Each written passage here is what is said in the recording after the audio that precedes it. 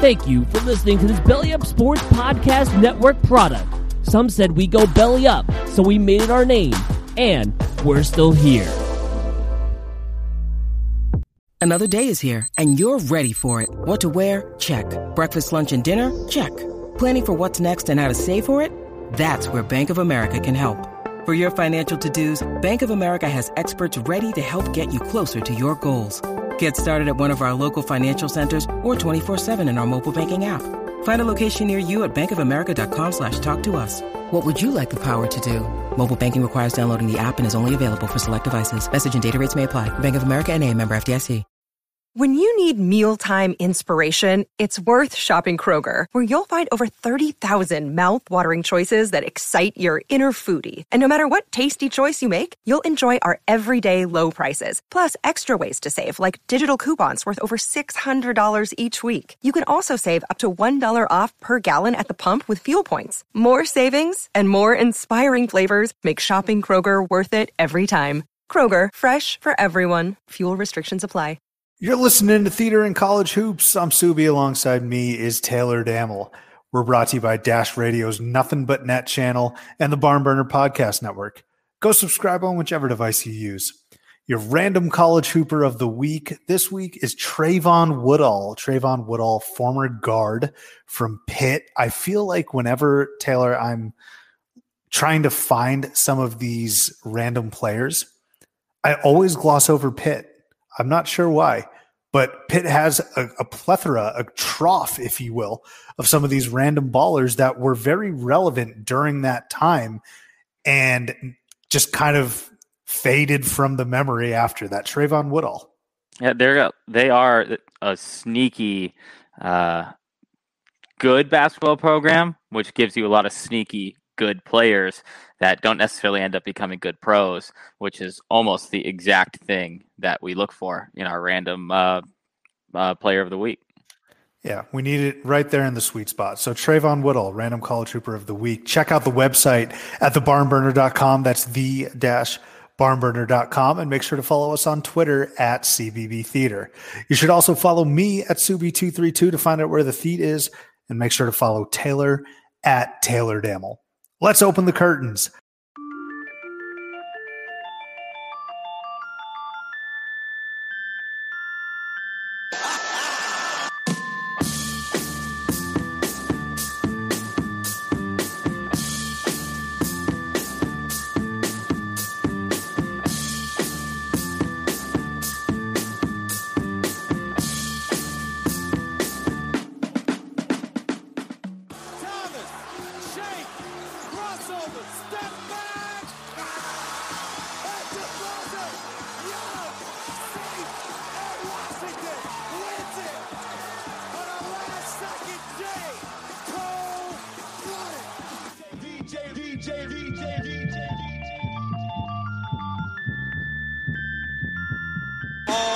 Eight to shoot. Hall, the runner! Loose ball! It's good! With 4.4 to go. Shannon, don't want to foul. Shannon from the corner! And it's over! Gonzaga! The flipper still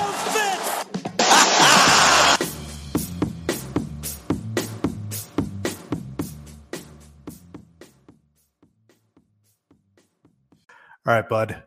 We are just a week away from college hoops starting. Can you smell it? Can you taste it? Can you see it? Can you feel it? What's the last sense that I'm missing? Hear it? Can you hear it? Thank you. Well, I hope other people can hear it via this podcast that they listen to on a weekly basis. But you can just kind of tell in the news cycle that college basketball is ramping up. It's kind of a daily thing that's talked about on ESPN and CBS Sports and all that, and it's appearing on the front page every day now. Considering the AP poll came out last week, the preseason All-Americans came out last week, and then you have some not so good news, which we'll talk about here coming up shortly. But you can just kind of tell that we're getting there. And not that this has anything to do with college basketball necessarily, but the NBA draft is tonight, which kind of reminds everybody who the college basketball players were last year, and that kind of gets them thinking about coming this year. Usually it's the opposite. Usually it's like no one's giving a shit about college basketball in June when the draft usually is. But the fact that it's a week before the college basketball season this year, I think kind of gets people into it a little more. There's a lull as well in the NFL season. I mean, each week everyone loves, but this is kind of the sweet spot where, I don't know, teams haven't necessarily made their move for playoff positioning, if you will. Week 10 is kind of like, okay, it's still, not must-watch television. These games don't mean 100% towards the postseason. And then, of course, like you had mentioned, we do have college basketball tipping off here shortly, but it's good to be back. We usually end the program, Taylor, with hugs, and we will again during this episode. But I wanted to also start the program with a hug to you for hosting last week's solo. You had good friend of the program, Cody, come on to talk a little bit. But thank you for hosting by yourself. Some of the listeners have said, Taylor, you might be a little long-winded. Well, that served you well last week, did it not? They must be listening to the Shark, I guess, when they come up with that opinion. But no, it's tough to do. You really get a good feel for and empathize, I guess, or recognize the skill of people who do podcasts and radio shows by themselves, because, when you run out of a thought, you can't just pause for 5 minutes until you come up another thought. You can toss it to you or toss it to Shark or toss it to one of the guests. So, it's tough to do by yourself. And luckily Code was able to come on there. It's easy to be your own worst critic, I guess. And I was quite critical of myself, I think, last week. Definitely not the best podcast that this show has produced last week. That's for sure. But hey, sometimes, you got to play hurt. The toughest teams survive, one would say. So, yeah, sometimes you just got to pick up the ball and run with it. Yeah, that's the best way of putting it. And you know what? It didn't scare off our guests. Later in the show, we have a fantastic interview with Dayton Flyer podcaster, radio personality, up-and-coming star, in my opinion, Dan Sullivan. He was not scared away by last week's episode. He still came on. He's the man, by the way. I would love he's to have very funny. I'd love to have a beer with that dude, or 10 or whatever. He's an awesome dude. Sully has some fantastic stories for us. He regales us, and we had former walk-on at Dayton, Logan Norris, on the program earlier this summer when we were actually counting down our top 50 college basketball programs ever based on our criteria. And right before we started recording, apparently that hack, Matt Norlander, is doing the exact same right now, basically using the same criteria as us. Hey, Matt, we already did it, dude. Are we going to have to put Matt Norlander on our shit list? He's typically a guy that I haven't really come to blows with. He's not like a Vital on my list where he's blocked me. On the flip side, he's not a Rothstein who I love. Like, Matt Norlander, dude, why are you giving me ammunition here to have beef with you? So I don't want to act like holier than thou or whatever, because we don't exactly have tens of thousands of listeners to this podcast yet. But sometimes, and I do the warm up daily newsletter, which doesn't have tens of thousands of daily readers yet. But sometimes you look at these major publications and you think to yourself, is what we're doing so common that everyone can think of it? Or are there people out there who are like doing mass research on like grassroots level type of podcasts and sports journalism? Because it always happens that I'll write something in the warm up and then like 3 hours later, ESPN comes up with something like the same trivia question, which I completely do organically. I don't get it from anywhere. I make it up. And again, not that this list, people count down the top 50 basketball teams all the time, but like the criteria that he's using is so specific to what we did, and the way he's formulating it, it makes you think, is all I'm trying to say. It makes you think. Well, the deliberation process, for example, we left Washington out of our top 50. We left Providence out of the top 50, like just barely. he doesn't have either of those teams in there, like just barely, much like we didn't, right? I mean, I'm not trying to kiss our own ass here, but we have stated that the ears burn, the college basketball world's ears burn whenever we put something out into the atmosphere. We've said we're good luck Chuck, all of that. So this would just be another proof positive example. Well, and even more so, like Washington was our 51. He's only released 68 through 50 right now, and over the next 2 days he'll release the rest of them. So we'll have to monitor this more. Washington is his 51. Washington was our 51. Providence was right outside. The big one, though, for me, which is extremely strange, is he has Wisconsin at 55. Which, I mean, don't get me wrong, I'm not at all going to cry a river for Wisconsin, but a team that has 4 Final Four appearances and like has made the tournament 24 times. Well, so this is just an example of swagger jacking gone too far. So he's clearly completely jacked our formula.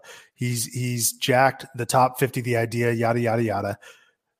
But only we're supposed to hate Wisconsin. We're the ones that are supposed to have the serious disdain and have it completely fog up our thought process and our thoughts on Wisconsin.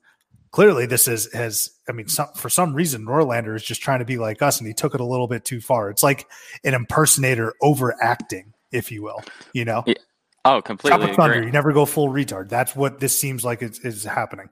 Well, the other thing I think, and we kind of talk about this a little bit with Sully later, is how similar everybody in kind of like the sports media field is. And I'm not saying that we are exactly in the middle of the sports media field but like this guy, Matt Norlander, is getting paid hundreds and hundreds and hundreds of thousands of dollars a year to come up and do the same exact fucking list that we do for free, you know? So the line of actually making it and getting in the door it's all about the opportunities, let's call it, and just being in the right place at the right time, which is exactly what Sully talks about later with the success of Dayton and the success of his Dayton podcast. Yeah, you know, a younger version of myself would be pissed. It would be like, oh, this is unfair, shaking my fist at the sky. But at some point, you just got to tip your cap and just, you know, for us, hopefully we can catch that big break. But right now, what I'm basically saying is, you know what, hug for Norlander.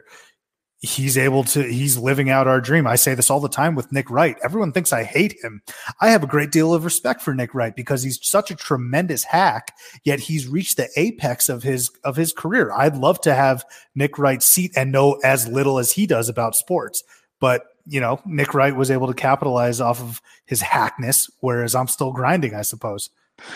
I mean, if we're complimenting people that we hate, Colin Cowherd's kind of that same way. He, you know, echoing back to what I said about doing a whole show by yourself. This dude fucking talks to himself for 4 hours a day, and like 1 million people watch him. So I guess hug for him too. If we're complimenting all the people we hate in sports media. I'll tell you what, I don't hate Cowherd, but the level of narcissism you have to be able to hear yourself talk for 4 straight hours and most likely enjoy it is pretty impressive. I mean, Gottlieb's up there too. There's a lot of Jim Rome. There's a lot of radio hosts where, I mean, that's why they get paid big bucks, right? It is very difficult 5 days a week to prep for a show. So well done, Taylor, last week. And one more hug. It was not well done, but sure, I'll take your compliment. The effort was there. Okay. The effort was there. It was like a 16 seed, getting out to a halftime lead over the 1 seed. It had people, you know, enticed, looking forward to it. You know, don't be too hard on yourself. But I do also want to give out one more hug to the chief, our chief here at the barn. Sam had his bachelor party in Palm Springs. Shark was there over the weekend. So it was kind of like a barn summit, if you will. Barnburner Bro was there. Slim was there. Chief, obviously the king, you know, the whole reason they were there. And then of course the Shark. I couldn't picture what's the word I'm looking for? Term I'm looking for. I couldn't picture a place like Palm Springs any worse suited for the Shark because it's nice weather. It's too laid back. It's kind of old, as a matter of fact. Shark is very much a East Coast guy. He is very much a guy that like needs his lips chapped, right? He needs to be going 110%. He needs some sort of adversity. You look at the tweets, he's actually taken a sabbatical from his beloved Washington football team. He needs some sort of letdown, and I feel like Palm Springs is too perfect for him. Sans maybe the golf. that was just my thoughts on the Shark. Since he's not here, we got to shoehorn him in a little. Well, I'm only speaking from experience of your buddies coming to visit us on, let's call it the West Coast or the western part of the country, right? A number of them and our loyal listeners have now since moved from the Northeast to the West Coast, the very West Coast even. And it was always funny in college or even when we first lived in Scottsdale when these guys would come out, from the snow, from the stressful life that seems to be the East Coast. Obviously, I've never lived there, but all the time they'd be like, all right, guys, what are we going to do? Where are we going to go? What are we going to do? When are we doing it? What time's the Uber coming? When are we going to eat? What do we eat? Do we need reservations? And you and I, seasoned veterans of this life of leisure that we live out here in the sun, we'd be like, guys, it's all good. We'll get there. The bars and the restaurants, they're not going anywhere. We'll get there when we get there. So I don't want to necessarily paint Shark into that, corner, let's call it. But I can see what you're saying. I kind of echo your thoughts there. Let's just relax. Let's just relax. Got places to be. I think the perfect example is like when you walk into a 7-Eleven in Arizona or California or something, and you're like grabbing a can of tobacco and the clerk tries to talk you up. It's like, God, just give me the Grizzly. Like, what are we doing here? Let's get going. So those are some of the biggest differences. Can I dive in here real quick? So since we're completely off topic already of what this podcast is about, I go to CVS over here the other day, and probably this 50-year-old dude is working, and I look at him and I'm pretty talkative, as I'm sure people have gathered by this point, with, I'll say, hey, how's it going? Whatever. And he looks at me and just no shit. He looks at me and goes, I'm just really fucking tired of this shit, man. I'm like, hey, dog. And he just like masks and just the whole world, and I'm like, hey, yeah, dog, I feel you, man. I feel you. Yeah. But it became long-winded where he's like telling me his thoughts on the election. I'm like, all right, dog, I gotta go. I got shit to do. Yeah, you open yourself up to having to entertain someone and potentially even talk him off the ledge. It sounds like, Jesus, this guy seems like he was ready to just call it quits on 2020. But he was extremely blunt. I'm just really fucking tired of this shit, man. And I'm like, oh, okay, cool. Oh, I can appreciate candor for sure. Let's go ahead and dive in, though, Taylor, to a couple topics here. We don't have a ton right before we get to the interview with Sully, but big news, NCAA tournament is going to be held in Indianapolis. I think they're at least in deep talks to do that.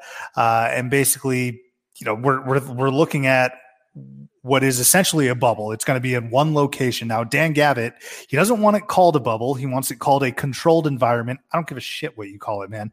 Just get me to a tournament, get me to one and done play games, get it done, please, because you cannot afford to lose out on a second NCAA tournament. They lost out on $375 million in revenue last year. So I think this is very much a case of them saying we have zero choice but to get this done. I love this thought.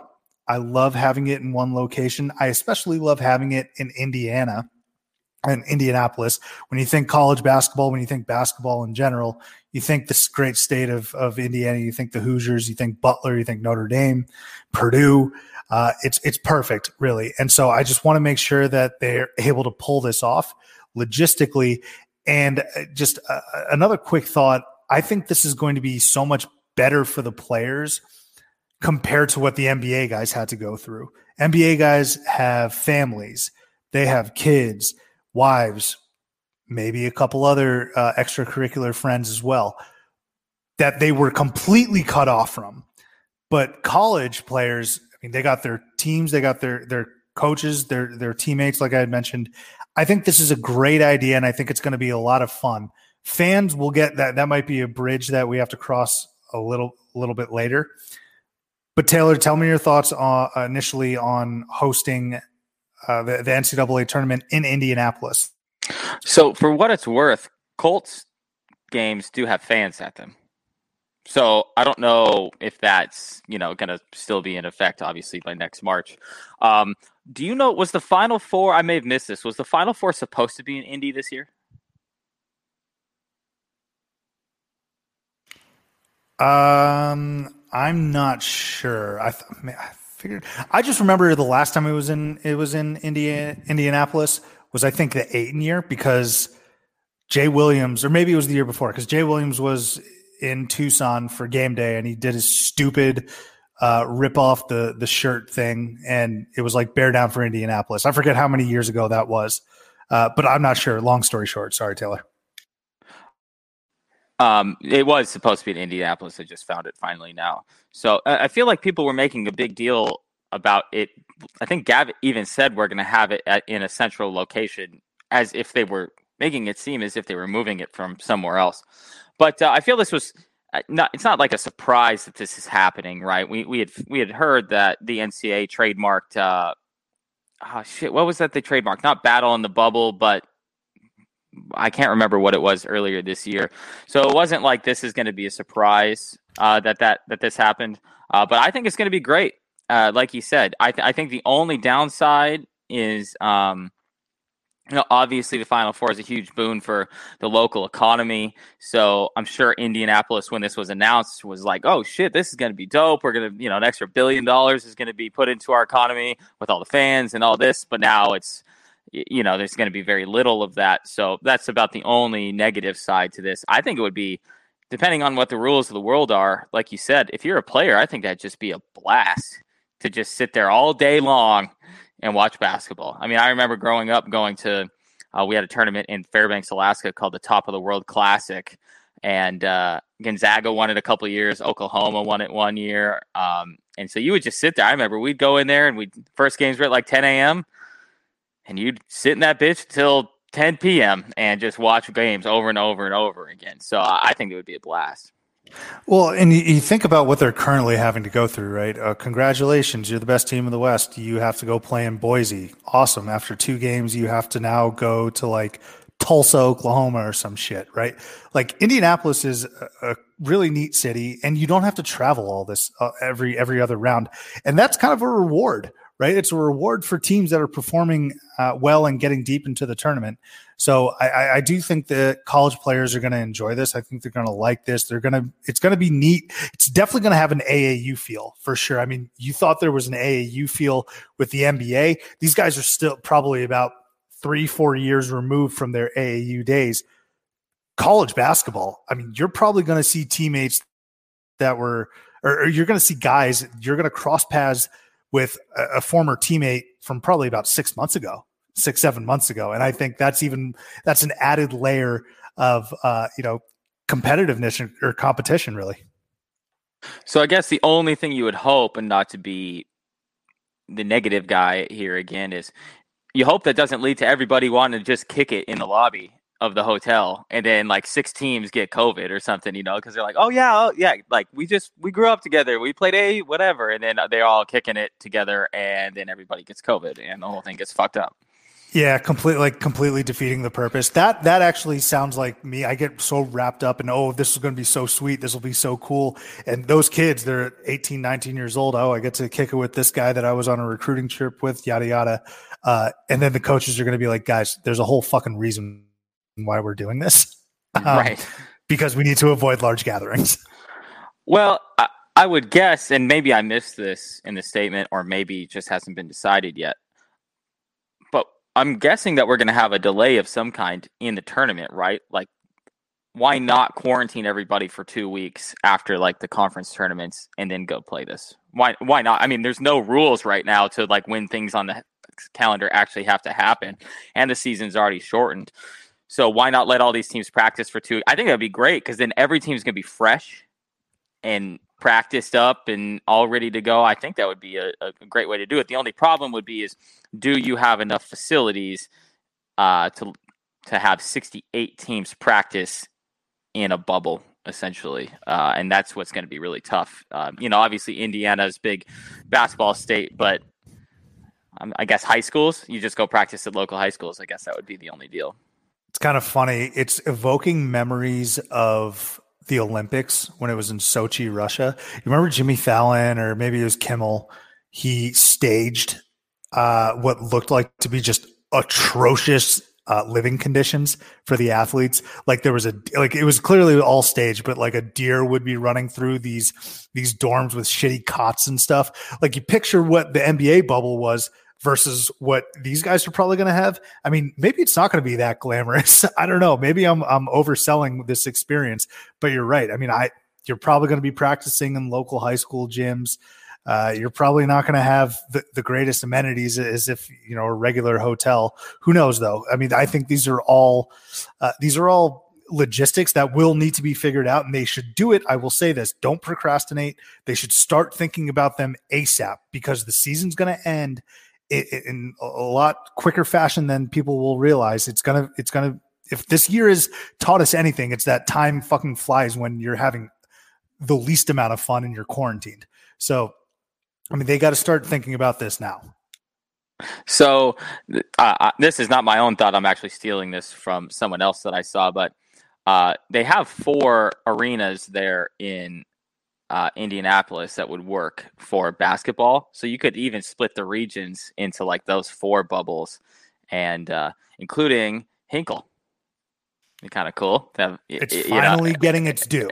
Yeah, right. Exactly. But so maybe they have more, they probably have more high level facilities than I'm even giving that area credit for. But yeah, that would be awesome to see. Yeah.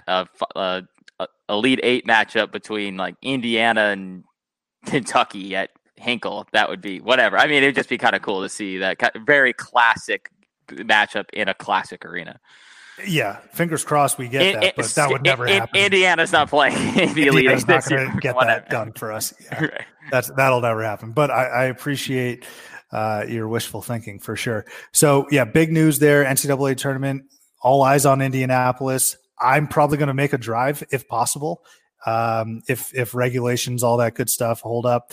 It's only about a 4.5 hour drive from Chicago to Indy. So I'll probably end up doing that. Next order of business here, Taylor. I'm going to give you the floor to two-step. You're going to get a soliloquy if you'd like. Gregg Marshall, you called it. Now, you said he'd be fired. He did willingly resign, but big news out of Wichita. Gregg Marshall era is over after all of the allegations of abuse, which we covered a couple episodes ago. And it's important to note that him and the school settled on $7.75 million, basically to, resign. Reports are that the team took this hard, the Marshall resignation hard, and they rallied around Marshall, which, I mean, for whatever that's worth, I just wanted to report the other side of it, I suppose.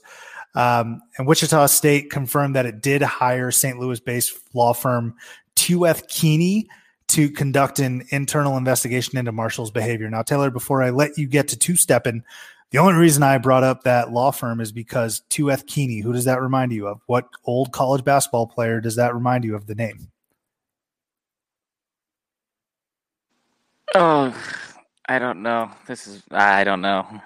It's former Syracuse forward, and I do believe national champion Tueth Duaney. Oh, excuse me. Oh, yeah. Right on the tip of my tongue, man. Right on the tip of my tongue. I want to just point out that I think when I kind of brought the question up to you guys, I don't think I said, is Gregg Marshall going to get fired? I think I said, will Gregg Marshall be coaching at Wichita State this year? Good semantics. All right. There's the gif of the guy pointing at his head right there. Yeah, it's all about the phrasing. I'm not surprised at this at all. Clearly, because I thought this was going to happen. In today's world, where there's smoke, it means you're getting fired. Let's put it that way. So, not bad. Not bad, huh? I think that it's just hard to unring the bell. Like I said a couple weeks ago, that when this stuff is out there, it's always going to be there. You're going to be recruited against by other coaches, with this information. And Wichita State has become a really good program, right?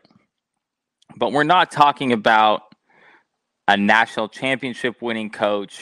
We're not, so I mean, I guess it'd be one thing to hire or fire like Calipari for something like this, right? He would get through this. But you're looking at a guy who built a mid-major program into a extremely successful but still mid-major program, or whatever we're counting the AAC as now. I guess they're not mid-major, whatever. So the worst thing that would have happened to Wichita State is he doesn't get fired or he doesn't resign or whatever, and then more allegations come out later this year in the middle of the season, and then they have to fire him like mid-season. It becomes this whole huge scandal where you might as well just cut bait and just roll. The $7.75 million he's getting paid is going to be paid out over a 6-year span too, which I believe was what was left in his contract. So we're not talking about like the donors or boosters just writing a $7.75 million check. So it makes it a little easier to handle because I'm sure Wichita State doesn't have like an incredibly large amount of resources. And it gives them kind of a full year to find a new coach too, which like we said a couple of weeks ago, if there's 1 year where everything's all fucked up to do this, it's probably the right year to do it. Because if they don't make the tournament, then you're like, oh, well, it's just, COVID, new coach, no big deal, So what do you think, though? Do you think that Wichita State has become a strong enough program now that they're going to be able to find, an up-and-comer type of coach and continue their success? Or is Wichita State going to be kind of like not one and done, because they're not one and done in terms of their success, but are they going to take a huge hit after Marshall leaves here? No, they won't take a huge hit. They're going to get a good up-and-coming coach, and I think being in a basketball crazed state like Kansas is going to be appealing as well. And like you had mentioned, they're no longer in a mid-major conference. They are playing up against like the likes of Cincinnati and the AAC, which is good competition, right? So I think Wichita State will be just fine. I actually also think Gregg Marshall will be just fine. So 2020 year of accountability. I've been saying that essentially since April or March. I was wrong about this. I definitely thought Gregg Marshall was going to survive this, and I thought he actually might have even been able to have a nice rebound season with Wichita State. That clearly not the case. He didn't survive this. But I am sticking by my thought that Gregg Marshall is going to be just fine in the future. If he wants to go get another college job, maybe an assistant coaching job on a good team, or if he wants to maybe start over at a smaller school, I think he's going to get that opportunity. I think what he's done, and this might be the sad reality of it, but I'm just going to tell you my thoughts on the college basketball landscape. What he did was not worth the headache for Wichita State. Sure, I completely understand that. But after a year or so, after this blows over, after this is forgotten by a lot of people, there is going to be a program that's saying, hey, let's not forget about this guy, Gregg Marshall. Let's not forget what he did. Not only did he just take them to consistently winning, they've been to Final Fours. A Final Four is a different level of winning. There are a lot of coaches that have never been to a Final Four. Gregg Marshall has the same Final Fours as Mark Few. Like he has more than Sean Miller. He has more than a lot of these coaches that are household names. So I think Gregg Marshall is going to be just fine, and people are going to be knocking on his door. Give it maybe a year or so. Wichita State on the flip side, they might go through a rebuilding year this year. They'll be just fine though moving forward as well. And Wichita State Shockers, those fans need to sort of come to grips with the expectations. You're not going to be at Kansas, and I think they know that. But they are going to be looking for NCAA tournament berths. I think that is a fair expectation as a Shocker fan, and that's what this next coach, whether it's the assistant that's stepping in or their long-term guy next year, that's what he needs to really aspire to. 7 or 8 berths every decade is probably not a bad place for Wichita State to be. I mean, most programs don't even do that anyway. Even high, right? Yeah, right. I think that needs to be the bar.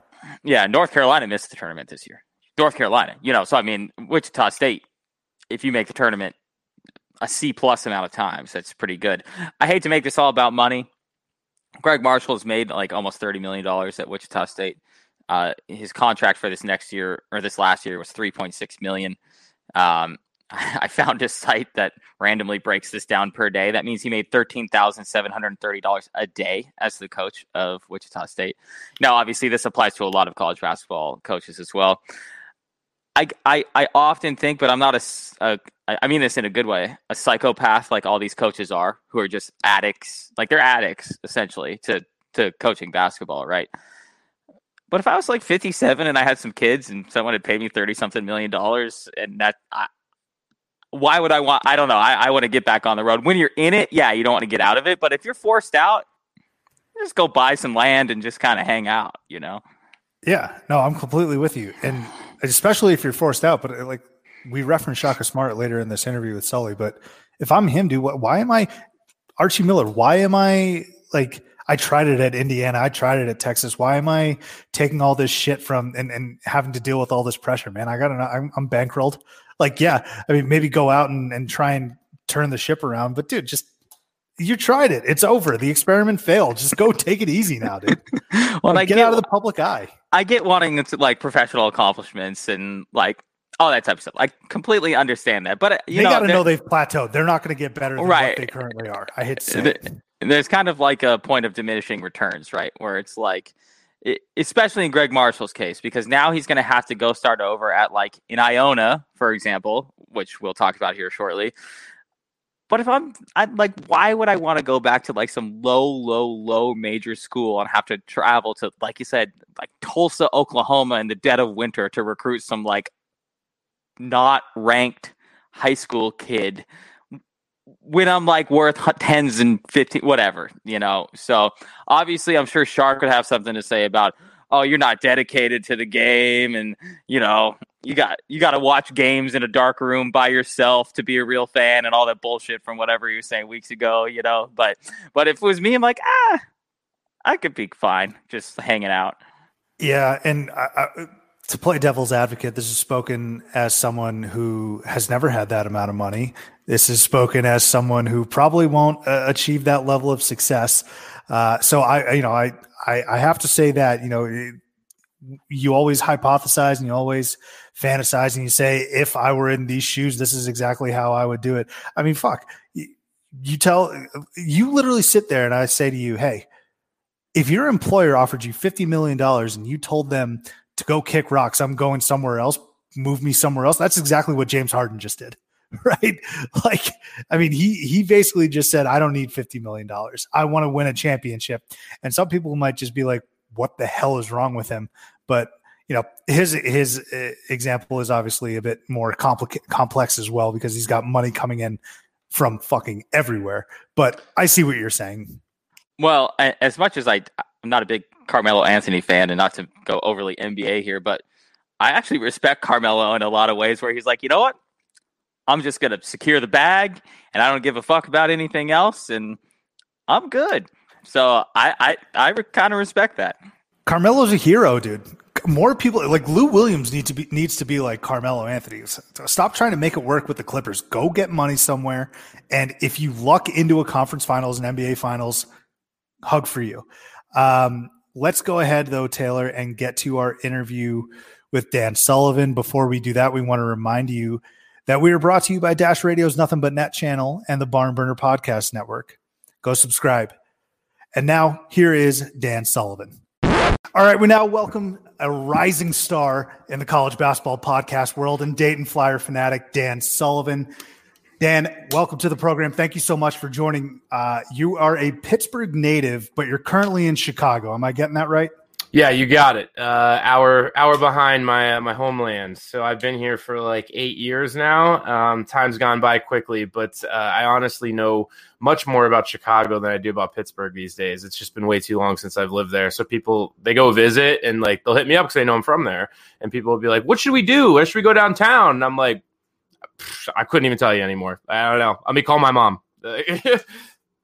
So the Shark, who's not here, he's our other co-host. 2 straight episodes missed, by the way. Best ability is availability. He's not here. But he has said Pittsburgh's one of the most underrated cities. Having said that, though, I live in Chicago as well, currently broadcasting from Arizona for the holidays. But I'm in the Old Town area of Chicago. Where are you located? West Town. Just moved here. I was close to the lake for 7 years. And then just like all things, I had to move in with a girl and she didn't want to live there anymore. And she had a dog. And so here I am. The rent's cheaper. So whatever. Such is life. It's nice to split too. Yeah, it's fine. So before I hand it off here to Taylor as well, I just wanted to bring up, when I first reached out to you, I kind of forgot that you're from Pittsburgh and you're in Chicago. Obviously, you rep Dayton quite a bit. But I'll tell the theater goer this, I was pandering. I was dropping like Chaminade Julienne High School. I was dropping, I think, like my brother-in-law is a big UD fan, which is true. Yeah. Lives in Lebanon. Did you get a pandering vibe at all? I'm glad you joined. No, I mean, whatever it takes, man. I'm a salesman by nature anyway. So like anything you can do to connect with people is totally cool. My roommate at UD went to Chaminade Julienne. So like totally get it. Martin Sheen, famous graduate of Chaminade Julienne. But like, I don't know. No, it didn't come off as pandering at all because people in Dayton love things that are from Dayton. Like if you talk to somebody that's like an old school Dayton person for long enough, I guarantee you one thing that will come up in conversation is how the first NFL game was played in Dayton, Ohio. I guarantee it. Like it is one of those things people just think is like the most cool thing ever. And I'm sitting there like, it's not cool. They played with like leather straps on their heads and everybody just ran into each other. Like it wasn't football. It just happened to be like the first professional organized game. So anyway, it's a long way of saying people from Dayton love shit about Dayton. So this is incredible. I need you to meet my brother-in-law, Patrick Doyle, day one listener. I actually interviewed him a couple weeks ago, but that's exactly him to a T. He has told me, I mean, he is a wealth of knowledge about Dayton. He brought up the football game. There's a huge dispute. I said, look, let me intentionally piss him off by saying Carolina is the first in flight. He's saying, no. The Wright brothers were from Dayton. That really sticks in his craw. But yeah, Taylor, I'll let you jump in here. I did have to get that out of the way though. No, we're a very Dayton friendly podcast. And I mean, Subi's fiance is, like he was saying, her whole family is Ohioan. So I guess I am by proxy more knowledgeable about Ohio than I ever thought I was going to be. But I mean, let's just dive into, I guess, your life a little bit here. What made you get into kind of the podcast world and just kind of the sports journalism world, I guess, and give us a little history about that. Yeah, it's funny to like be getting asked the questions for a change because I'm usually like writing stuff down and I'm like, what am I going to ask next? And like, what's this thing I have to, rattle off to get to the next thing? But yeah, I tell people that to be honest, it was all by accident. Like all of it, this whole thing was all by accident. When I went to school in Dayton, I went to be a journalism major. I got into journalism initially. And then I had this teacher that I just absolutely hated, and she hated me too. Like it was mutual. And like I'm one of those guys where like I swear it on my sleeve. So like if I hate you, like you'll probably know. And I don't really hate that many people, but like she made the list. So I like my sophomore year, I was in a class with this lady, and she pulled me into her office, and she straight up looked at me, and she was like, "You're fucking up. Like you're not giving effort in this journalism class. I don't even know why you're here." And I said, I don't know why I'm here either. I was like, I don't even like you. I said, you're a horrible teacher, and we're just like going in on each other. So from there, I quickly moved into broadcast journalism. So I'm like, all right, I'll make a go in radio, television. I can use the journalism stuff. And then like I got out of her class so I could like have another class at UD. So I actually went to school for this. And then I got out of school and I got a job with Salesforce.com, like an internship. And I had a lot of people that were just like, hey, you're really good at selling, software sales. And it was probably like the radio guy in me that was good at selling because I can articulate stuff. And even now I've been doing interviews to like dabble back into the day job. And people are like, man, like that was really entertaining for you to like lay out your resume. And I'm like, yeah, well, I'm kind of on the radio a lot. So like it should be entertaining. If I'm boring, then like I got to reassess.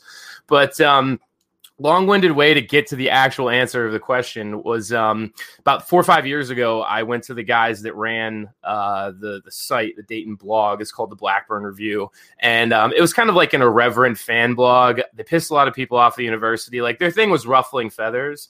And they got away with a lot of stuff on the internet that you could not get away with today. Just like really lowbrow comedy type stuff. You know how like the Man Show, like Jimmy Kimmel, you know how he has like his persona, right?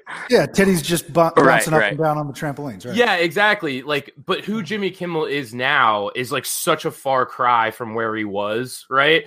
And my journey through this website, it's kind of like that, right? Where I turned it from this irreverent fan blog into actually having like real conversations about Dayton hoops, how much we love Dayton.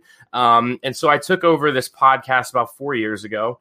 And really, like, my only mantra was, I'm just going to make something for Dayton fans, by a Dayton fan that people want to listen to.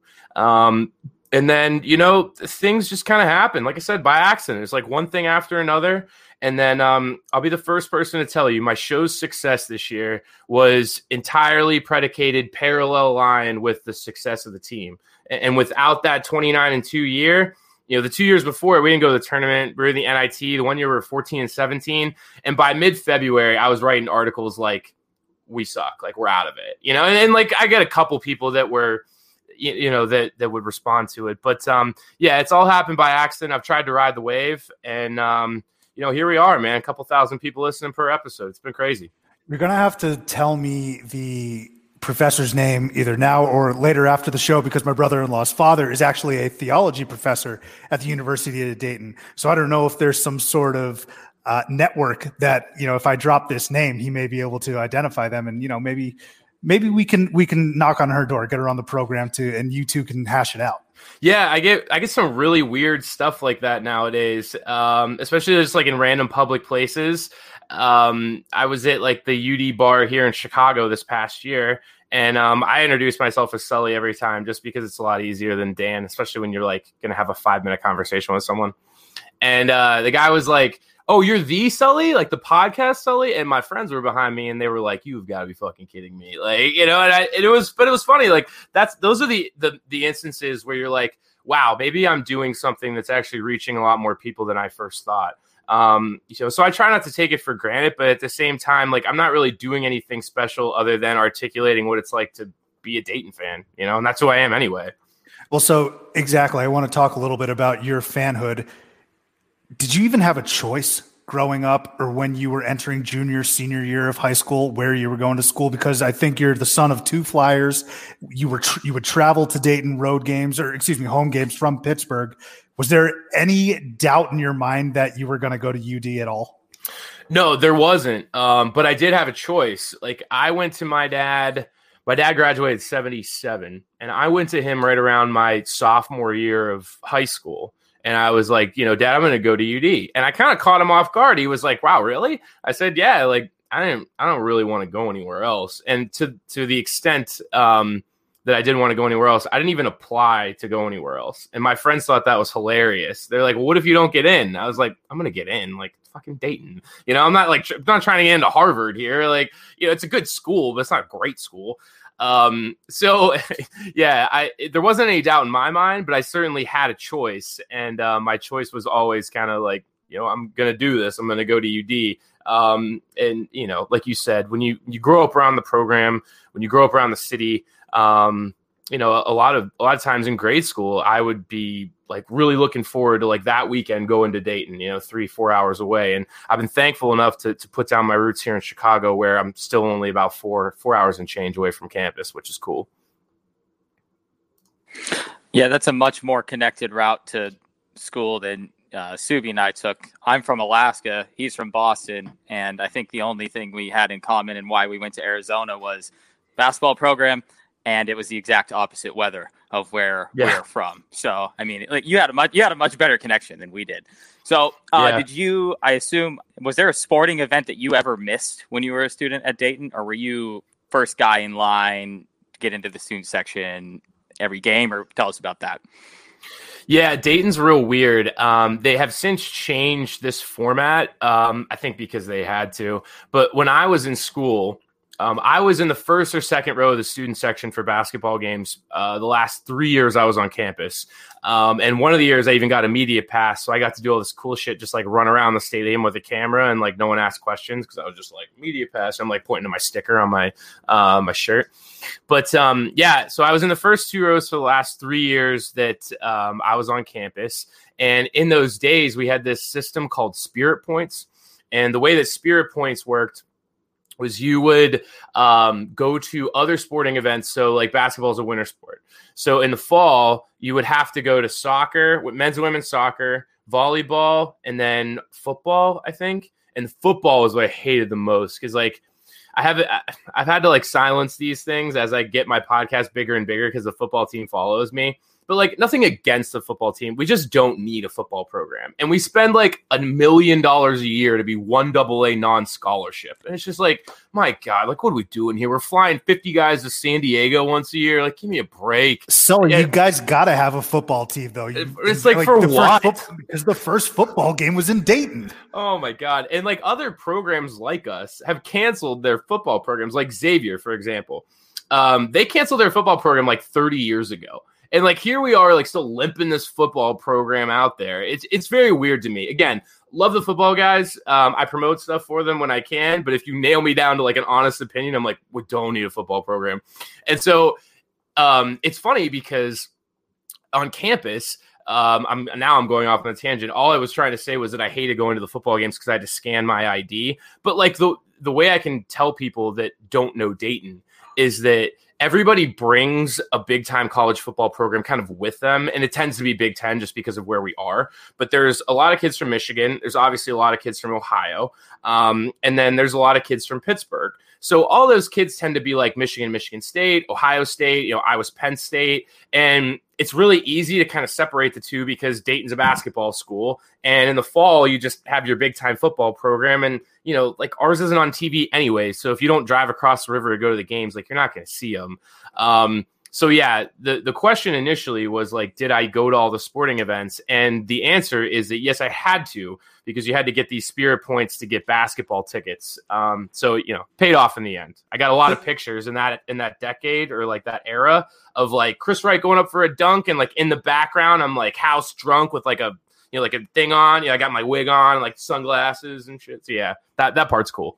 I'll tell you what, you got to pay your dues if you want to go to the primetime event. I think Arizona had something similar to that as well. But I'm glad you brought up some of the other representation in Dayton, right? Some people from Michigan, obviously people from within Ohio, different parts of Ohio. We actually ran a Twitter poll the other day, and I want to get your thoughts on this. Is it okay to root for another team or another school if you went to a school? So let me just give you this scenario, okay? You went to Dayton, but you also claim Ohio State basketball success. Is that okay? Is that kosher? Yes, I no. First of all, no, not basketball, because like I have the biggest beef with the basketball thing, because like football, okay, I get it. Like I just explained to you guys like why that is the way it is. And for me, it's perfect because Penn State basketball has been trash like my whole life. So it's been great. It's like, well, Dayton doesn't really have a football team. Penn State's basketball is trash. Boom, I got my 2 programs. Like we're good to go. But the one thing I'll tell you guys that pisses me off, and I go on and on tangents on this every single year, is the first like 2 or 3 home games in Dayton every year. They typically are what, like Friday or Saturday. Those non-con games when you're playing bye teams. And you see at least 500 people in UD Arena because we're both red. So people are wearing Ohio State red. That is the quickest way to piss me off. And every time I'll go into the arena and I'll get on my phone, I'll be like, if you wore Ohio State gear at the Dayton game, like get out of the arena. Like I don't care if you're an Ohio State football fan. Obviously, I get it. But like leave that crap out of my arena because I hate Ohio State. And it's great because I've now made this I have like my podcast following. And I used to get last year, I was trashing on Ohio State during the playoff. I was like, yeah, they're going to lose this game. Like, they're a bunch of bums. And I had all these people in my DMs like, hey, man, if you're trying to grow a podcast, you probably shouldn't be crapping on Ohio State. So the next episode I went on and I was like, if anybody doesn't know what my feelings are about Ohio State, F Ohio State. I was like, if they lost games for the rest of my life, never won a single game, football team got blown off a campus, like I'd be the happiest man on earth. And like, so now people know like that's where my allegiances lie. But yeah, as far as like rooting for UD and Ohio State basketball, like get out of here, man. Pick a side. Take a stand. Yeah. Settled. Yeah. Take a stand. You gotta be a fan. I mean, I have a big problem. Yeah, I have a big problem with most of my buddies where I grew up didn't go to a big school with any like big time athletic program. So all my buddies are like Duke fans from like fucking Fairbanks, Alaska. And I'm like, okay, wait a second here. Like you've never even been to North Carolina. You've never even east of the Mississippi. Like how the fuck are you going to tell me that like my Arizona fanhood and your Duke fanhood are like the same. Like, fuck off. You've never even been there, So those guys are usually fans of the clearly Lakers. Go through those same rants. Yeah. Oh yeah, I totally get it. Yankees. Yeah, right. Exactly. Yep. Those old Yankees, Duke, Lakers fans. They're everywhere. Yeah. Yeah. Actually, our guest last week, friend of the program, Cody Hoxie, is one of those Duke fans there from Alaska. But I'm happy to hear that you dressed up in the student section, because I did wear Gumby a number of times going to U of A games. You said you had a wig on and some glasses. What else did you wear when you were in the student section? Yeah, we had like a whole routine about it, and we got outdone like my third year, because we used to go to the arena, and then we would always get there like 15 minutes beforehand. Nowadays, you have to like camp out for tickets, which I'm like, man, that'd be the worst. Like, they're on a first come, first serve basis, and they open the doors 2 hours before. And I'm like, 2 hours before was like prime time drinking. Like, we were slamming beers before we went to games. Now these kids are like stone sober. I'm like, it's like going to church. So like back in those days, I get to say that now, back in those days, because I'm 30. But back in those days, we get to the arena early, and then we go up to this like upstairs bathroom. We'd paint our face. It was like a ritual. So we always you would know how like good the opponent was coming in that night by the detail I put into my face. Like, if Fordham's coming to town, like, I don't have face paint on, but it was always the wig, the sunglasses, and then the face paint. But by the time I was a junior, and this tradition still lasts now, if you ever watch a game in UD Arena, you'll see these guys. But there's 3 guys that dress up in all blue body paint, like from head to toe. And that's a level of commitment that I just can't get myself to. Like, the face paint for 10 minutes, like, that's easy. These guys, like 6 o'clock for a 7 o'clock game, were like dunking themselves in blue paint, and like it's all over their shirt and their eyes. And I'm just like, oh, dude, like I got to study for a test after this game. Like, I can't be like showering off blue paint all night. So yeah, I went in enough. So I want to talk a little bit about the team now, Sully. In sports, teams have hangovers. One year they're in the title game, they win the title. Next year they come back, they stink relative to what you were expecting them to perform at. Is there going to be a hangover type feeling, or is that something that Dayton fans, the Flyers themselves, are a little skeptical about? Because it's weird. Last year you had that fantastic regular season, and then the tournament postseason play got stripped away. So it's not like you could technically say, hey, we went to a Final Four, a title game. Is there a fear of a hangover feeling for Dayton? No, not inside the fan base. And what I mean by that is, I think, honestly, what has ended up happening this year is that the national media is kind of like giving too much credence to the guys that we lost. Because we're not really like starting over. Like, I know, you have to replace an All-American and a 20-point a night scorer. But UD just put together their best recruiting class of all time off the back of this, this successful year. And so that was like a really good indicator to me that we were kind of riding the wave of success, and they were turning their past success this year into success in the recruiting trail and obviously moving forward. So it was great to see that kind of happen, because if you don't, then last year was all for nothing. Then we're trying to think of one right off the top of my head of like a team. VCU is a pretty good example. They went to the Final Four, and they've been like a good program since in the A-10, but I mean, they really haven't been great. They've just been good. And what actually is a better example? Sorry, this is the perfect example. Is a team in our conference, George Mason. So remember George Mason? How long ago did they go to the Final Four? Do you happen to know? I think that was 2006, 2005. 2006. All right. It's been almost 15 years. George Mason is like a doormat in the A-10. So I'm not shitting on George Mason, because those are my guys over there, and they know how bad they are, so I don't have to like hammer it home. But that is exactly what I'm talking about when you miss an opportunity to elevate your program. Because George Mason, they're a public commuter school, so they kind of had a little bit different challenges than we do, but they didn't capitalize on that Final Four run. And then they kind of took a step back because they had a coach leave. And for Dayton this year, I just don't see that hangover being a thing, because last week on my radio show, I talked about all the little things are starting to finally come together for Dayton. Like, we had a coach about 10 years ago who took the recruiting to the next level, but he couldn't develop his players. Then Archie Miller came in. Archie Miller wasn't a great recruiter, but he could develop players, right? So he went out and he scoured the transfer market, and that was why he was successful. Now Anthony Grant, he can develop players. He's showing that he knows how to recruit. We have the facilities, we have the fan base, we have the money, we have all that stuff that's behind us, and they're the only show in town. And Anthony Grant is an alum who now can articulate that message of what Dayton basketball is. And so I think that this past year was the perfect time for that to happen. But like I said, when I started this, all the pieces are starting to come together. So the way I look at this season is they're probably going to be a lot closer to reloading than rebuilding for those on the outside looking in.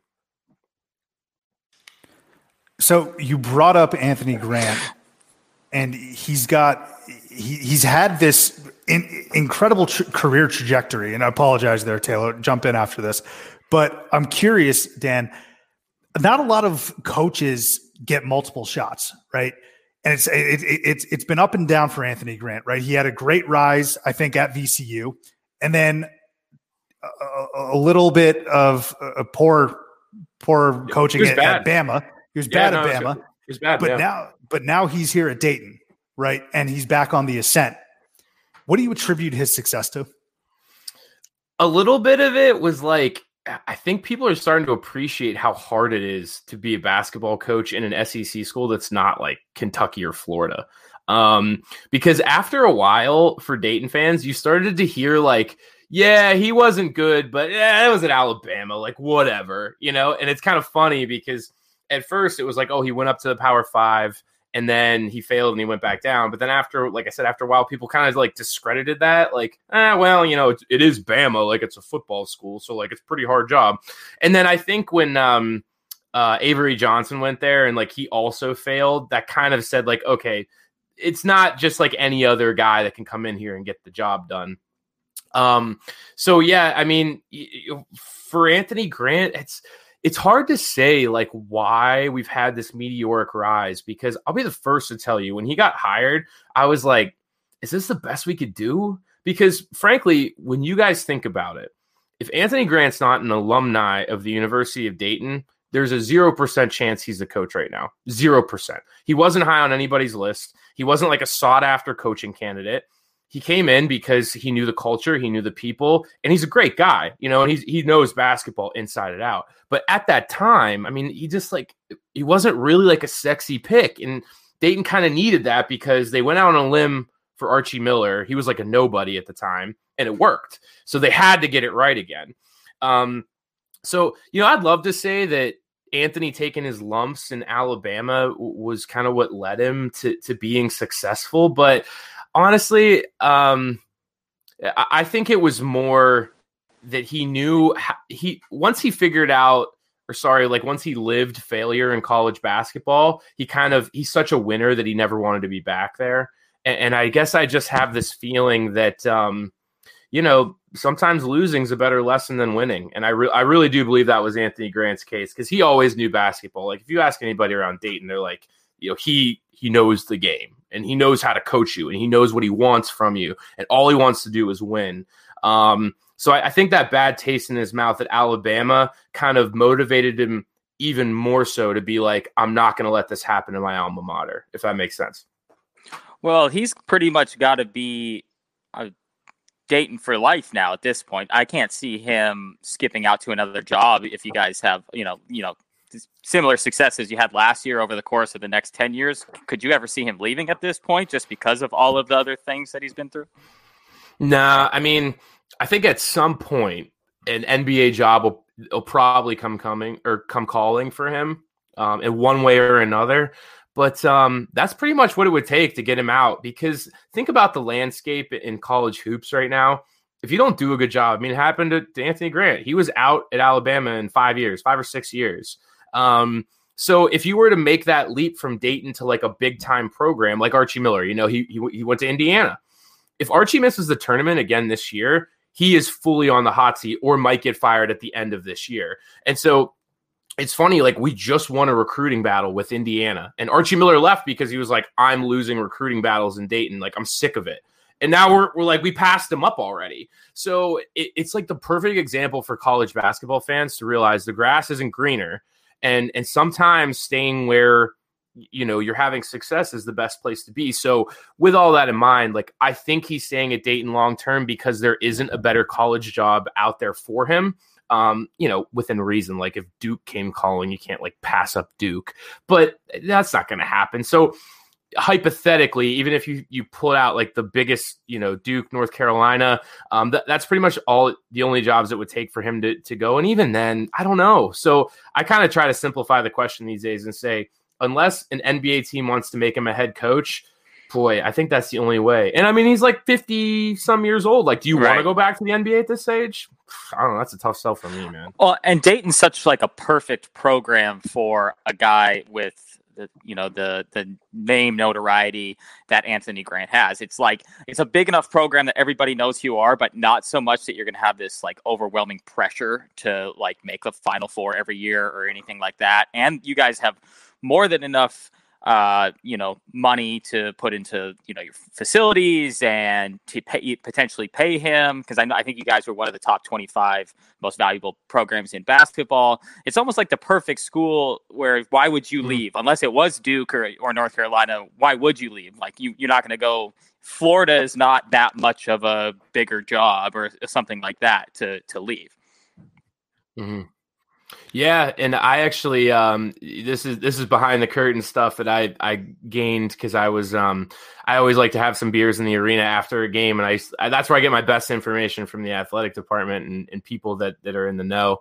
But when Archie Miller left, the big thing was like, Indiana bought him out. They paid more, and I was like, listen, like, if you think that, like, you do not have an understanding of how much money we can throw at people. Like, we're a private school. We don't have to report our revenue. So Dayton has a lot more money than you think. And sure enough, Archie Miller, I think, told Dayton on a Sunday afternoon that he was going to Indiana. And our athletic director immediately got on the phone and said, how much do they offer you? And Dayton beat Indiana's offer. I think they offered him over $3.5 million to stay in Dayton. And he still said, no, like, I'm going to go. And there's really nothing you guys could do about it, like, in a nice way. But it was, it's just what we're talking about. Archie Miller, he made a decision, and it was the right decision. If you have a chance to be the coach of Indiana, you do it. And Archie didn't have any like ties to Dayton. Like, we gave him his break, but he's a Pittsburgh guy. He went to North Carolina State. Like, he wasn't tied to Dayton. So yeah, in that regard, like I said, it would take a lot to get Anthony Grant out, but it won't be the money. Like, if it comes down to him saying, hey, I want a little bit more money to stay here, Dayton has no problem throwing that kind of stuff in him, because that's what keeps the bills paid in the city of Dayton in general. I think that's a great distinction that you made, because we look at Archie, and Indiana is one of those programs, no matter how bad they really are, that is, you can't deny that. And you could be a savior in Indiana, which he has not been, right? Indiana has been in the pit since Tom Crean, and he took a chance. But I look at a guy like Shaka Smart, who did wonders with VCU. We already referenced their Final Four run, and he went to Texas. Now, Texas, you talk about the amount of money that they throw at you, but in terms of it being a basketball program, it's nowhere near the level of an Indiana, a Duke, Carolina, Kansas, things like that. So I kind of respect Archie more for swinging for the fences, as opposed to Shaka, who's just kind of been meddling at an all right Big 12 school. Yeah. And, for Archie, it made sense for a lot of reasons. He didn't have to move that far, which is one. Like, Bloomington's only like 90 minutes from Dayton. It's real close. But he was one of those guys that he loved certain players. And he was about winning. Like, Archie Miller is not one of those guys that you're going to like sit down and like have a beer with and like fucking like shoot the shit. Like, his circle, his brother, his dad, they're all really fiery basketball coaches, and they keep their circle extremely tight. Like, I'm sure you guys know that going to Arizona. And, Archie's no different than Sean. Like, I think Sean's even more personable than Archie, but he's just not a personable guy. And I'll give you an example of a story that I've uncovered over the years. So one of the walk-ons, like 5 years ago, Dayton had a 7-man roster, and they brought in like a walk-on because they had thrown 2 guys off the team. They had another person leave the team. So they were basically down to like 6 scholarship players, and they figured out one of these walk-ons could play, right? So I had this guy on for a one-on-one interview, and we chopped it up for like an hour. And he said the same thing. He's like, Archie Miller is not a guy that like you're gonna, be buds with. Like, he's your coach. He's there to win games. And the stars of that team were like, oh, Archie's a great guy. He'd do anything for me. This walk-on comes on. He goes, bro, I don't even have Archie's number. He goes, I don't even know how to get in touch with him. Like, and he played for him for 4 years. Like, he was just like, but he was at the end of the bench. So Archie's like, okay, this kid is like barely helping me win games. Like, whatever. I don't need to talk to him. Like, that's who he is. But like, I'm not shitting on him. It's just like, that's why he's gotten to where he is in his profession, because it's win at all costs. He doesn't give a shit about like anything else but winning basketball games. And that's why he's great, man. It's funny because we had a former walk-on at Dayton, Logan Norse, who was the Brian Gregory era. I think that was the coach prior to Archie, but we asked him about Archie. Yeah. Logan? Yeah, he was there when I was there. Yeah. Those were the days, man. The glory days. No, we were so in those days, but a lot of missed opportunities in that 4 years of Dayton basketball. But we persevered. We got rid of Brian Gregory, so we're all right. Well, it's funny you say that about Archie, though, because before he left Arizona, all of the players on the team always talked about how much they loved Book Richardson. I don't think anyone ever said, oh, man, Arch is my dude. They all like, yo, Book's my guy. He brought me here. That's my boy. And Archie left, and everyone was like, all right, good luck, Arch.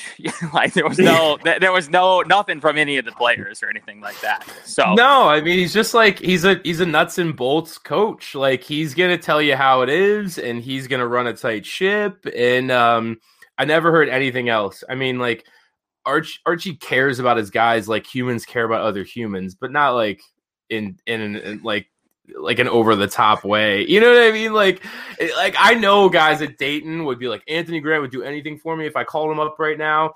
I talk to guys from Kentucky all the time that are like Tubby, Cal. Like, I could call them up anytime. They'd do anything for me. They get him a job. Like, bro, if you called up Archie, like, he might not even pick up the phone. That is an all-time line, by the way, on Titch here. Theater and College Hoops has been going for about a year, a little over, maybe 2 years, I forget now. But, quote, Archie cares about you like humans care about other humans. That is flawless. Yeah, it does, man. Like, I don't know. Some people are like, oh, you should do an interview with Archie, like to do a podcast interview. And I always say, like, the strength of my show is that we can get off the script a little bit. We don't have to talk about things you'd put in the newspaper. We can really get down into it. Kyle Davis came on my show, and he was telling stories about how Archie was MFing everybody in the locker room one time. Like, that's the kind of stuff I want. And so I tell people, like, I don't know why you would want me to have Archie Miller on. He did a podcast with a guy from Indiana a couple weeks ago on our network, Field of 68 Network. Shameless plug. Go check out Field of 68 Network. And he handled it like an interview that was like a press conference after the game. Like, if he is in the public eye in any way, shape, or form, he is going to give you like nonsense bullshit boilerplate, like just nothing answers. And it wasn't like he wasn't being genuine. Like, they were good answers, but it was like, well, man, we love our fans in Indiana and they're always coming out to support us. It's like, oh my God, like, okay, like, all right. Like, this might as well just be on CBS right now, because this is not worth time. Dude, Subi, so when we had Logan Norse on the program, I think he texted Brian Gregory like while he was on the program with us. He's like, "Oh yeah, that's my dude." Who was the player, Subi, that got in trouble for like London Warren for like having a hooker? For like having a hooker in his room or something like that the night before a game. Oh man. So I have yet. So London Warren's one of my buddies. He's a good friend of mine. He graduated He's in Chicago too, right? Yeah, he lives pretty close. And I see him during the Dayton season. So I guess if listeners didn't know. So he was the point guard at Dayton from 2006 to 2010. Couldn't shoot worth a lick, played great defense, great assist man, could get to the bucket as good as anybody. Just couldn't shoot the ball. Like, you could literally play him on the foul line from the three-point arc, and it wouldn't make any difference. Like, his senior year, he might have shot 5 threes the whole season. So London's funny because he talks like this, man. Like, he's a great guy, but this is how he talks. And like, he's great because he's always firing off stories and shit. So one day, like after a Dayton game, I'm like, London, man, you got to tell me the story of the NIT championship. And the story's never been told on a podcast. I can't believe I'm giving it up, man. This is like my greatest stuff. So here's a story about this. So if you look in 2010, Dayton beat North Carolina for the NIT championship. Okay. It was one of North Carolina's down years. I think it's the only year besides this year of the past 15 they haven't made the tournament. So it was a huge disappointment that they were there, which was kind of a funny juxtaposition because all their fans showed up to this game oh fuck, we're in the NIT championship, and Dayton fans were like, let's win this motherfucker, let's go. We were so hyped to be in the NIT championship. I drove there from Pittsburgh to watch the game. That's how hype I was for that game. So if you look at the photos from that game and you look closely, Brian Gregory has a really huge, his hand is gigantic, right? And he didn't wrap it. He just kind of pulled his suit jacket down like this. So he's looking at it like this. So that's where the story came from. People are like, why the hell is BG's hand all jacked up? I mean, it's really swollen. So we're having a few beers in Chicago, and I'm like, London, man, I was like, you got to come on the podcast and tell the story about the hooker. I go, because I was friends with most of the guys on the team at that time. So they told me something had gone down, but they didn't give me the exact details. So I want to hear from the source. It's 10 years later. Now, this was a couple months ago. And London was, I'm not going to do his voice. He's like, oh man, this was what happened. But he goes, he's like, apparently it was some girl that he knew from Jacksonville. And it was past curfew, and he snuck her into the hotel room. And Brian Gregory, they were doing the bed checks for the night, and he wouldn't answer. And his roommate at the time was a guy that lived on my floor. That's how I got this story, was all kind of through this dude. And he's like, so I'm standing outside the door, keeping watch because London's banging this girl from home, right? And BG's walking down the hallway, and he's like, I didn't want any part of this. So I walked away, and I'm like, he's in there, coach. I don't know what he's doing. Knows damn well what he's doing. So they're banging on the door, and finally they I guess they force their way into the hotel room, and London Warren is mid thrust banging this girl in the hotel room the night before the NIT title. So BG, I swear to God, this happened. Dude, I swear. He walked out on the hallway and he just punched the wall, literally just fucking hammered on the wall, and he broke his hand, but he fractured it. I don't know if he fully broke it.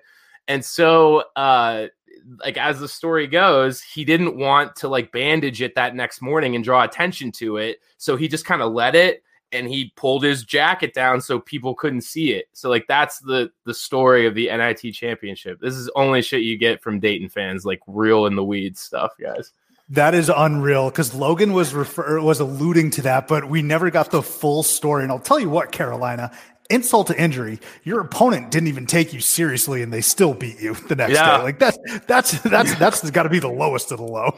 Oh my gosh, that team, and this is emblematic of why that team never really saw a ton of success, was they were kind of guys like you and me. Okay, here's the example I'll use. Have you guys ever seen the Rand U documentary from Randy Moss? Yeah. Yes. That? Mm-hmm. Remember when Randy Moss and that other dude who is still living in his hometown were man, these other teams would come in thinking they're gonna get a piece of us. Me and Randy were firing up blunts in the back seat on the way to the game. We didn't give a fuck. We knew we were gonna smoke these chumps, right? That team was kind of like that. They're bro, let's just smoke some L's the night before. We got this. We'll take care of this team. And then people snuck up on them left and right. They were just kind of one of those teams that they were like me and you, or, it's me. I'm going to say you guys, but they were like me. They're just kind of having some beers and chilling. Problem was they had to go win basketball games, and sometimes they did, sometimes they didn't. I think another added layer, sorry, Taylor, is that in UD Arena, there's a picture from that NIT title game of BG in his hand. And it's is that picture up in UD Arena? With his hand all messed up? Yeah, I think there's... Yeah, I mean, I'm sure there's some picture of them with the trophy where you would have to look closely to see that his hand's messed up. But yeah, they just redid the arena, so I haven't made a round to check out all the pictures, but I'm sure it's there. That's literally who that team was. I try to tell people 2010 was maybe one of the most frustrating years of UD basketball, because they had just got done going to the tournament in 2009, and they lost one dude. And I tell people to this day, the 2010 season was what kept UD basketball out of the Big East. Because if they would have started rattling off tournament appearances, they would have been valuable enough for the Big East to pick up. But then they kind of like did a downturn.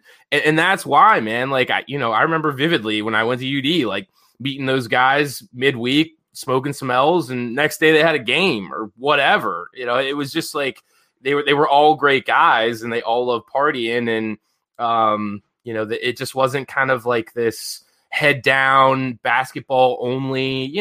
The guys nowadays, I feel like is like you go to class, you go to the gym, you go home, man. And I think when we were in school in 10 years ago, we were kind of on the back half of people that got away with doing that, like partying and then going to the games. Like nowadays, it's just, I guess it's such a business and it's so cutthroat that it's not impossible.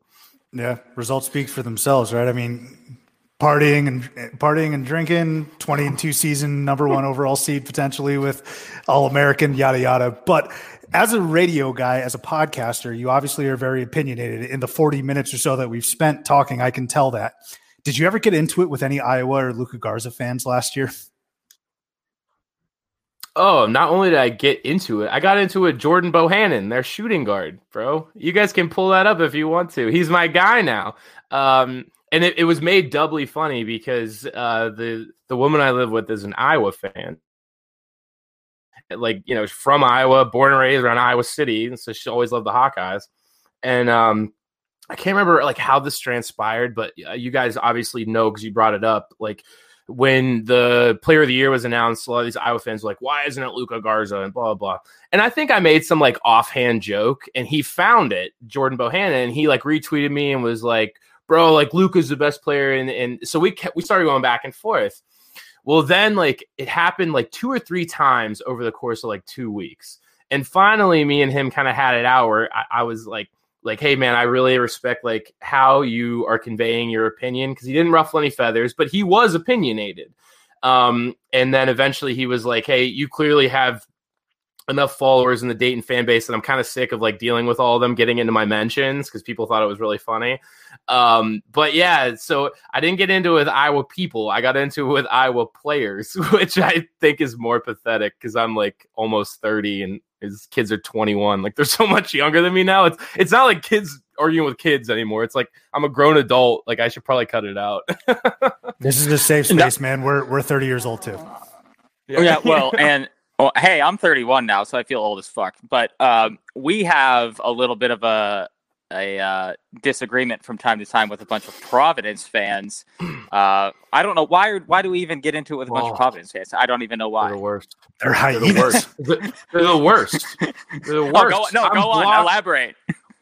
What's there's like the Holy Land of Hoops No, not Holy Land of Hoops. It's something that's like a Big East blog for like SB Nation or some shit like that. And we played Providence like 5-6 years ago in the NCAA tournament, right? And we beat them good. Like we gave him like a sound beating from start to finish. Chris Dunn was on that team. He plays for the Bulls now. And we shut him down. I don't know how many points he had. I could probably look it up. But he got like 6 points. And he was All-American, one of the best point guards in the Big East that year. Providence fans were bitching up a storm because we played in Columbus. And they were like, how dare Dayton fans, like, get this game in Columbus. Like, they were like, this game should be in protest and blah, blah. And they were just bitching so much. And so I started getting into people and I'm just like, dude, take your medicine and like go home. Like quit being a baby. Okay. Like I know we had way more fans than you did. I'm sorry, but like that didn't change the outcome of the game. Like we kicked your ass from start to finish. And I guess they didn't like it too much because I got blocked by like so many Providence fans. And that's Twitter. Like people don't want to hear your opinion, even if it's reasonable. So it's like, I'll just plug my ears. I don't hear it anymore. So yeah. They're the worst, man. They're a tough group. And Rhode Island fans hate him too, so I commiserate with Rhode Island fans now about like Providence on the outside looking in. Oh, that's so funny. All the worlds have now collided. Another shameless plug on our end. Listen to the Providence Crier podcast. Our buddy Mike Surratt, big fan of the program, PC grad, and he calls himself the Providence Crier. So aptly named, I suppose you could say. Indeed. Yeah, indeed.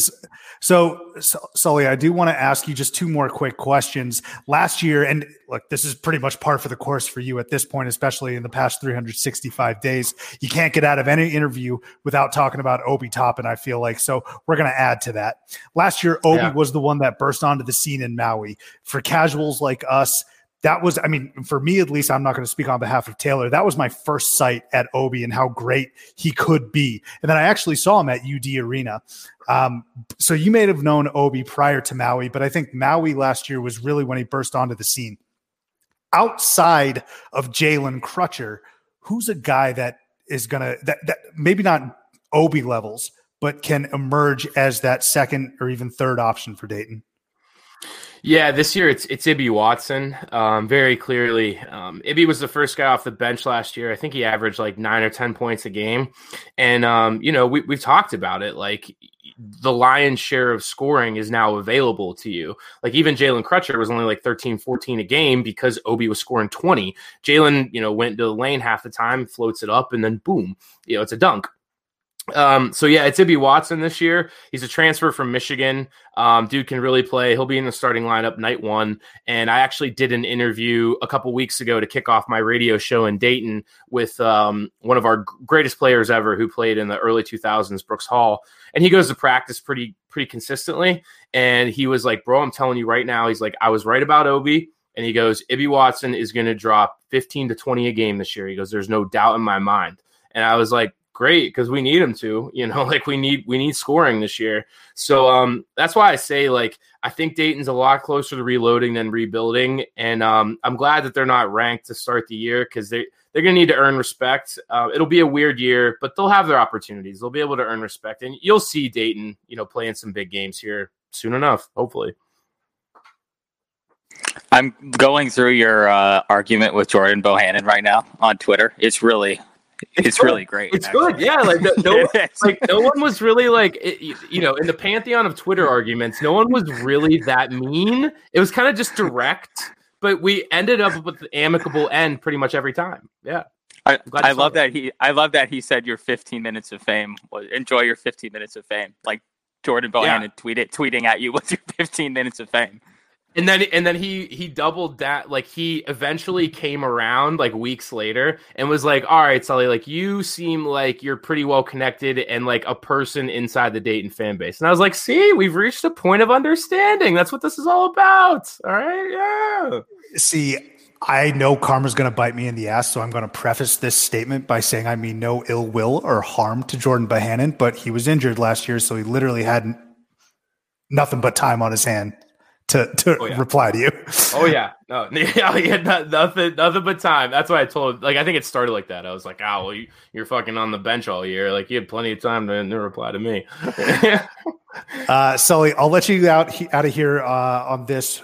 You were named Daytonian of the Week earlier this year. Now, this has been a miserable year, but this has to be probably the highlight of your year. And is this the greatest honor that can be bestowed on a Daytonian? Yeah, on a mid-major podcast, absolutely. I don't think there's anything that could no higher honors. I do love putting that on my Twitter profile to be a little like tongue in cheek.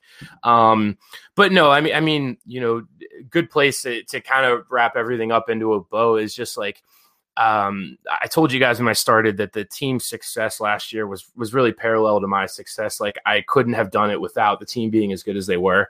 But I found a huge piece of the Dayton community that wants to kind of, interact with my podcast too, because it's so specific to Dayton. Right.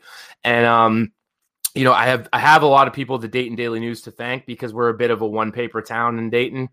And, they've been incredibly gracious to me. They've always kind of recognized what I was doing, number one, and number two, that I was like putting actual effort into making a good show. Because I told you guys when I started, my thought process was I'm a Dayton fan and all I'm ever going to do is make a show that people care about or that I would want to listen to. And eventually, that started to trickle down and the local paper started hitting me up. And, it obviously culminated in me getting an interview with Scott Van Pelt, which was just like the wildest thing ever. But, all this stuff has been cool. And I always say that not only do the alumni support me a lot, but the city of Dayton and like the fans of the program that live in Dayton but didn't go to the school have always been incredibly supportive of me. And I have the local media definitely to thank for that. So that was a down week in April when there was nothing else going on. And I remember the girl called me and she goes, "Hey, what are you doing?" I was like, "What do you mean, what am I doing?" I was like, "Nothing, like everybody else. I've been quarantining." I was in Missouri at the time. And she's like, well, we got into the newsroom and we didn't have a Daytonian of the week. So I said, "Why don't we do a feature on Sully?" And they were like, "Sure, just get it printed by tomorrow." I was like, "Sure, I'm in, man." So it was a cool thing. But like I said, it just was more of an example of kind of, coming all the way from a Reverend fan show to people actually respecting like what I had to say and that I cared about the program. And that's the highest compliment I can get, as you guys know. Well, hey, Sully, we really appreciate you taking the time, hopping on with some fantastic stories. Best of luck to your Flyers this year. Best of luck with everything that you got going on. And we'll have to get you back onto the program here in the near future, okay? Anytime, guys. I'm always available, always happy to do it. It was fun.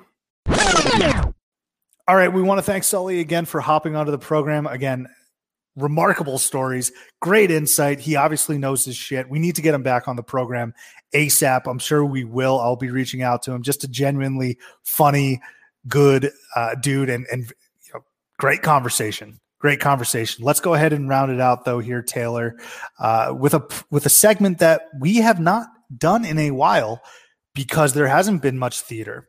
But it's This Week in Theat. This was one of the original segments when we launched the program that we wanted to highlight. But This Week in Theat, last year, a Monmouth player, I don't know his name, Monmouth player, steals the ball in Allen Fieldhouse against Kansas. Complete garbage time. They're getting their ass whooped. Goes down the court, slam dunks, and I think he just he was chirping. He got a tech. It was absurd. The only reason I'm bringing this up is because of how funny it was. But also later in that season, that same exact thing happened with Kansas State, Kansas, and Sylvia D'Souza lost it and basically got suspended. And that was the last we saw of Sylvia D'Souza was that Kansas State game. But This Week in Theat, Monmouth player showing up Kansas and their fans down like 55. How can you forget the name George Pappas? George Pappas. My bad. Very Greek. Yeah. Or Pappas, I guess. Pappas. Yeah, that was an awesome moment, though. Unfortunately, we're not going to see much like that this year, but a good one to look back upon.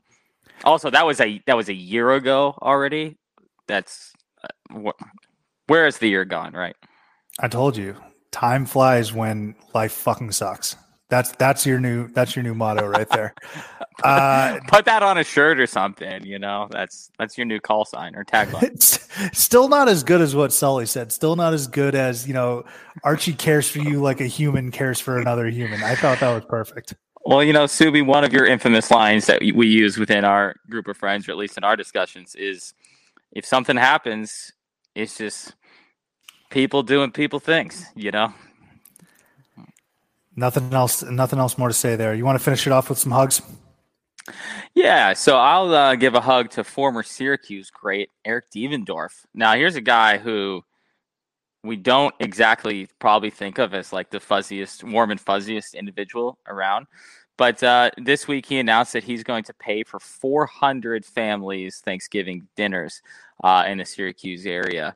So that's pretty cool. You have to sign up online at ed23hoops.com, and also he's doing a free basketball skills camp, and which is taking in donations of food for less fortunate families as well. So pretty cool, nice holiday spirit from our man Eric Devendorf. Hug for Devendorf on his Nino Brown shit. I am going to give my hug to now former Baylor basketball player Tristan Clark, who unfortunately had to retire, step away from the game because of chronic knee issues. We know this all too well, Taylor. We had a player at Arizona, Raekwon Smith, who had to do something similar. He retired because of knee issues, and it's never easy, obviously, to retire prior to realizing your dream of becoming a professional player. Obviously, in high school, middle school, kids want to go to the NBA. Then once you get to college, you start thinking, okay, maybe I can't make it in the NBA, but I can still play professionally. I mean, I would say a good deal of starters and even bench players at the D1 level can play even in Europe, in China, in all of these different countries. But Tristan Clark, unfortunately, had to hang him up. And it's an especially tough pill to swallow because of how great Baylor was last year and how great they're going to be this year and how much he contributed to that greatness. So sincere hug for Tristan Clark. We wish you a speedy recovery and hopefully you can get back to the game that you love so much. And you know what? It just dawned on me. This sucks, especially for Baylor fans. Isaiah Austin. Isaiah Austin had to step away from the game because of an eye injury or an eye issue that he had as well. So those are two great players for Baylor and their fan favorites, I should say, that had to step away from the game and have their careers cut short. Yeah, it's always unfortunate because a lot of college basketball is looking towards the future. Recruiting is half of the stories in college basketball, and then projecting how good these players are going to be as they grow. When that's cut short, obviously it's terrible for the fans, but even 10 times worse, 100 times worse for the actual people or person that has to go through that. Ladies and gentlemen, we have one more week, just one more week. And the next time you'll hear from us, we'll have college basketball, baby. Set your alarms, do whatever you need to do. Next Wednesday, listen to the show and then roll it right into college basketball viewing. It's going to be a wonderful Thanksgiving break. We thank you again for listening. We'll catch you next time here on Theater and College Hoops. Heads up! Heads up! Here's another one, and another one. Why you all in my ear talking a whole bunch of shit that I ain't trying to hear? Get back, motherfucker, you don't know me like that. Get back, motherfucker, you don't know me like that. Geek.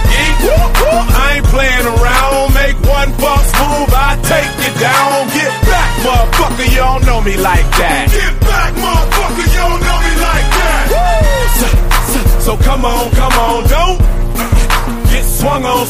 It's the knick-knack, paddywhack, still riding Cadillacs. Family off the streets, made my homies put the baggies back. Still stacking plaques, still action-packed. And dope, I keep it flipping like acrobats. That's why I pack a Mac, that'll crack a back. Cause on my waist is more heat than the Shack Attack. But I ain't speaking about ballin', just thinking about brawling till y'all start ballin'. We all in together now, birds of a feather now. Just bought a plane, so we changing the weather now. So put your brakes on, caps, put your capes on, and knock off your block. Get dropped and have your face flown. Cause I'll prove it, scratch off the music like, hey, little stupid, don't make me lose it. Why you all in my ear talking a whole bunch of shit that I ain't trying to hear? Get back, motherfucker, you don't know me like that. Get back, motherfucker, you don't know me like that. Geek.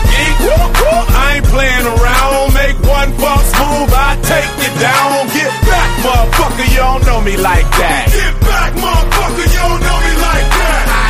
I came, I saw, I hit him right dead in the jaw. I came, I saw, I hit him right dead in the jaw. I came, I saw, I hit him right dead in the jaw.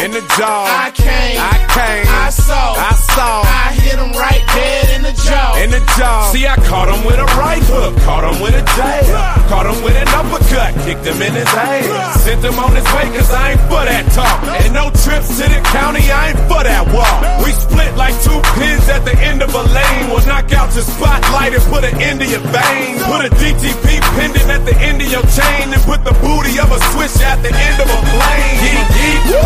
Why you all in my ear talking a whole bunch of shit that I ain't trying to hear? Get back, motherfucker, you don't know me like that. Get back, motherfucker, you don't know me like that. Geek. I ain't playing around. Make one false move, I take you down. Get back, motherfucker, you don't know me like that. Get back, motherfucker, you don't know me like that. Hey, you won't what with me? I'ma tell you one time, don't fuck with me. Get down, cause I ain't got nothing to lose and I'm having a bad day. Don't make me take it out on you. You won't what with me? I'ma tell you one time, don't fuck with me. Get down, cause I ain't got nothing to lose and I'm having a bad day. Don't make me take it out on wanna do that. I wanna have a good time and enjoy my jack. Sit back and watch the women get drunk as hell, so I can wake up in the morning with a story to tell. I know it's been a little while since I've been out the house, but now I'm here, you wanna stand around running your mouth? I can't hear nothing you saying or spitting, so what's up? Don't you see we in the club, man? Shut the fuck up. Geek, geek, whoop, whoop. Why you all in my ear? Talking a whole bunch of shit that I ain't trying to hear. Get back, motherfucker, you don't know me like that. Get back, motherfucker, you don't know me like that. Geek, geek, whoop, whoop. I ain't playing around. Make one false move, I take you down. Get back, motherfucker, you don't know me like that. Get back, motherfucker, you don't know me like that. We in the red light district. We in the red light district. We in the red light district. We in the red light district.